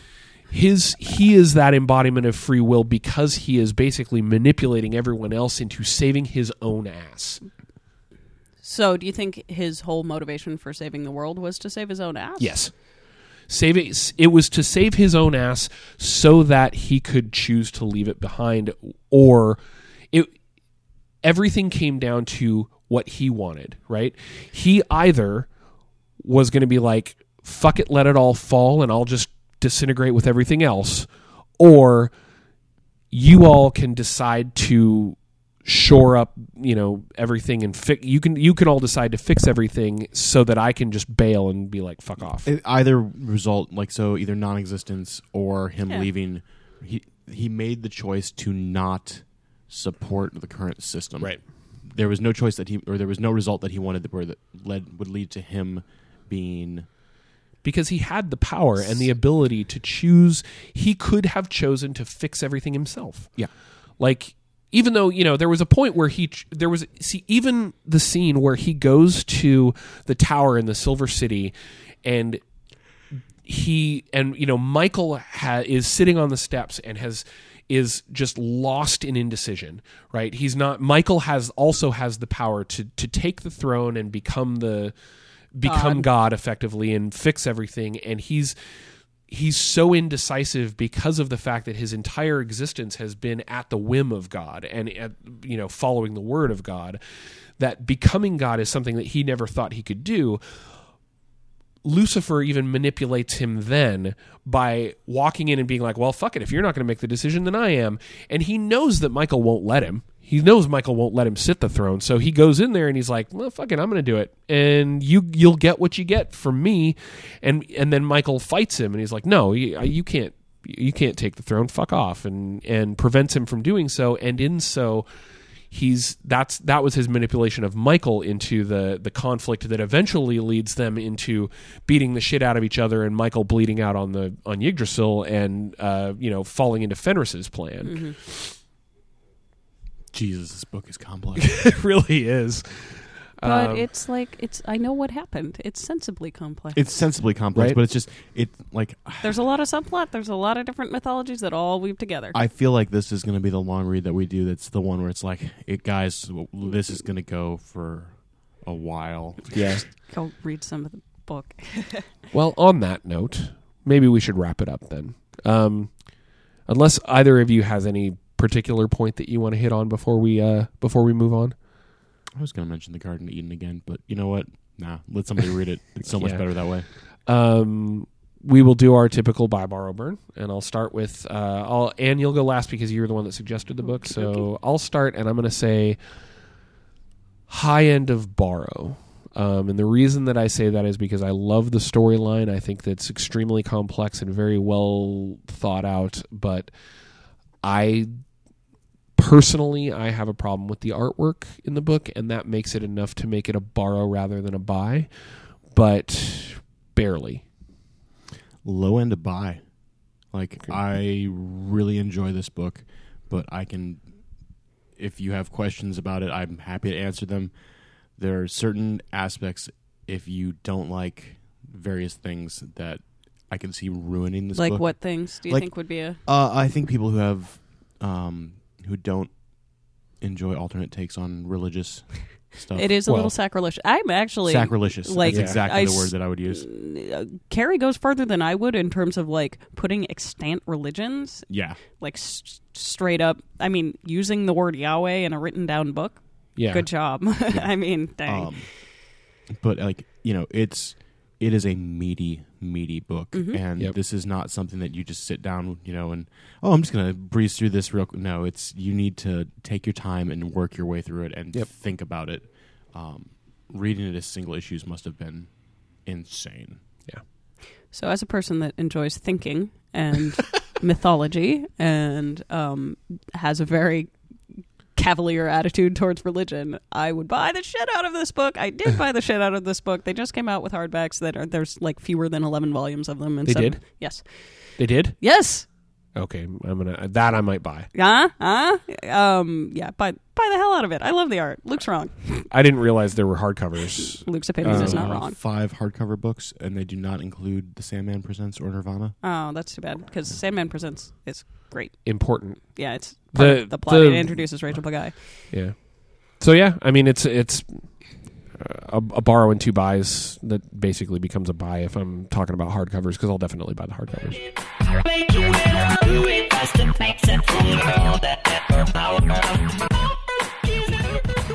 On a note that I want to bring up before we leave, reading through this book just pisses me off even more about what they're planning to do with the TV show. Oh my God. I should have known you would have got into this. Well, and it's partially because I know for our next long read we're doing Preacher. Yeah. And one of the things that I realized reading through this book is what I discussed earlier, was that a lot of these Vertigo books are super smart. Very intelligent. They're big, heavy philosophical treatises with really exciting fight scenes. Yeah. And they take on religion in a way that you can't do on TV because someone in Indiana will explode. Right. Wait, never mind. They should totally make a faithful recreation of this. The whole reason why these books came out under the Vertigo banner at the time they did was because of the fact that they took on religion in a way that other mediums couldn't do it for fear of reprisals. TV is still in that place, and TV will always be in that place. Yeah. But the weird thing about that is that I think a good example of a TV show that treads that line really well is Supernatural, right? They have a lot of the same kind of, they water it down a little bit, but they have a lot of the same kind of commentary on especially Judeo-Christian religion that some of these books have. But to take these books and take the ideas that they were pushing at the time and to completely water them down into run-of-the-mill procedural bullshit does a huge disservice to books that are as important to comics as Preacher and Lucifer were. I mean, it might make some sort of like meta commentary on free will, but that doesn't make it worth it. Here's my thought process on it. This book is too smart to be a popular TV show. Like, just flat out. You can't... There is a certain level that you need to dumb yourself down to, and I probably will piss off a couple people with this comment, but like, popular TV shows normally are not that good. You can't popular. I agree with you when you phrase it as the word popular. Yeah, that's all this is about. Because I will tell you a show that I think proves that you could do something like Lucifer if you did it right on the right network in the right format, is True Detective. True Detective is an insanely smart, insanely deep, very, very well-constructed show that I think... That's also a police procedural. That is a police procedural, but it's definitely a an alternate take on a police procedural. It's very character driven, and I think that How many seasons have there been? there's only the first season, and well, that's what I'm saying. Like, I think that if you were to do Lucifer, you'd have to do it in. I think they could condense it to 30 to 40 episodes if you did it in 10 episode seasons. Like, the thing about True Detective is that it's going to be every season is going to be a self-contained storyline with completely different characters, Right, but which is one thing. But yeah, also you're gonna have different cast most likely. Right. But I think that Lucifer, I disagree. I think that there is in the current climate of television, the way that they're doing TV shows now, be it You know who could do this? HBO, be it Canada. Netflix, yeah. Canada could do this. I think that Because they do Lost Girl. Okay. And, like, that doesn't have Judeo-Christian shit, but it's got a bisexual main character, so, like, yeah, that's I mean, one level of they did something. Orphan Black as well. Yeah, there you go. But I think it could be done, but it takes not going to a major studio for one. I just keep on thinking of the Neverwhere TV show. That was its original form. I don't remember that at all. I know. Oh, but yeah, it's just, yeah. No, it's so campy. It's real bad. It's real campy. It's real. I mean, I have a place in my heart that has great love for it because it is so campy. But it's oh my it's God. not. You know, it's like that's what I'd be terrified that you'd have an actor wearing just blue paint on his face. Like, as opposed to, any sort of, like, prosthetics or anything like that. And I mean, also think about the time that the Neverwhere TV show was made and the budget with which it was made. Yeah. That's the thing. In order to have a sufficient budget to get the visuals that this show needs to be successful, you'd have to be with a network that's so big that it's going to nerf the show. Or you'd have to be on a premium network like HBO, because look at the budgets of things like Game of Thrones, for one, and if you back up, look at like Band of Brothers, right?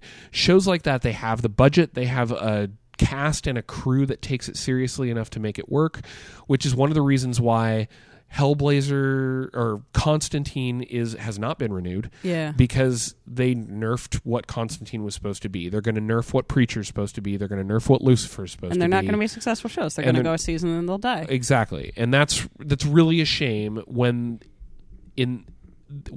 the crews and casts exist to make something like this happen. If you do it right, but they're not going to do it right. They're not going to do it right. I was thinking about HBO, and it's TV is such funny commentary on, like, the U.S. psyche and social wasp name, because it's like, rape is fine, incest, fine, extreme violence, fine. Can't show nipple. Can't show... No, they can, on HBO. On HBO. On HBO. But sorry. no penises or God. They show penises in Game of Thrones. Okay. Oh, man. But the nipple to penis ratio is pretty... Oh, yeah. I mean, even the vagina to penis ratio is huge in that show. Americans and their hang-ups on The full DTF frontal ratio. nudity. Dick to floor. Silicon Valley folks. Yeah. Good Okay. stuff. But I feel like the smartness would be a problem and the religion would be a problem. Yeah. Yeah. I think the smartness is a bigger problem than the religion. Yeah, honestly. Agreed. Yeah. I don't know. I'm not looking forward to the TV show, and I'm probably not going to watch it. Even if, like, it gets a full season in and people are like, this show's really good. No. I'm going to stick to my campy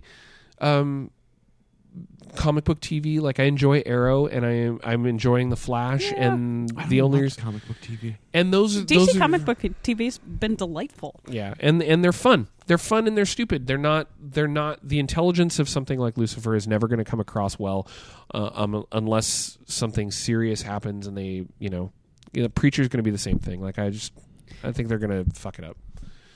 So. Anyway, read comics. Read comics because they're smarter than TV. Like, that needed to be said. Reading something is better than watching TV. Yeah. So, on the opposite end of the spectrum for comics, our next episode is going to be Next Wave: Agents of Hate. Love it. It's fantastic comedic take on B-level Marvel superheroes. It's absolutely amazing. D-level. Well, okay. Episode 92 is going to be a listener suggestion of Supreme Blue Rose. I have no idea what it is. I don't know. It's an Image comic that I haven't read and know nothing about. I wasn't the commentary that went with it to tell me if you can figure out what the hell's happening. Yeah. Okay. Challenge accepted. Episode 93, we're going to do The Empty Man, which is a Cullen Bunn horror comic. And then episode 94, we're doing Alex and Ada, which I just caught up on, and God, that book is so good. It's so fun. And then episode 95, we're going to do the first trade of Gotham Central, which I'm definitely looking forward to. So Good stuff. those are our next 5 episodes. If you'd like to be a part of the show, you can email us at tradesecrets@geekerific.com, or you can hit us up on Twitter at tradesecretspod. You can hit us up our Facebook group. Hit up our Facebook group at facebook.com/groups/Trade Secrets Podcast. We're all individually on Twitter. I'm at Geek Elite. Andy is Mattastrophe. And Bean tweets. We definitely respond to listener emails and questions. So if you have any questions or comments or anything that you want to put into the show, feel free to hit us up. We will be recording our next wave episode in 2 weeks. Hope to see you there. Thank you, Andy, for loaning us your place this weekend. Hail Satan. Thank you, Ann. Hail Lucifer. Thank you to Ed Brisson for sitting down with us at Emerald City Comic Con. Very glad to meet Aaron and Diane of Just Enough Trope at the show. Real people listen to us. Yes, we had actual fans show up at our table. He bought a copy of my book, so I'm like, yes. And we had a great time at Emerald City Comic Con. This has been episode 90 of the Trade Secrets Podcast. We are out. Work it harder, make it better, do it faster, makes us stronger than ever.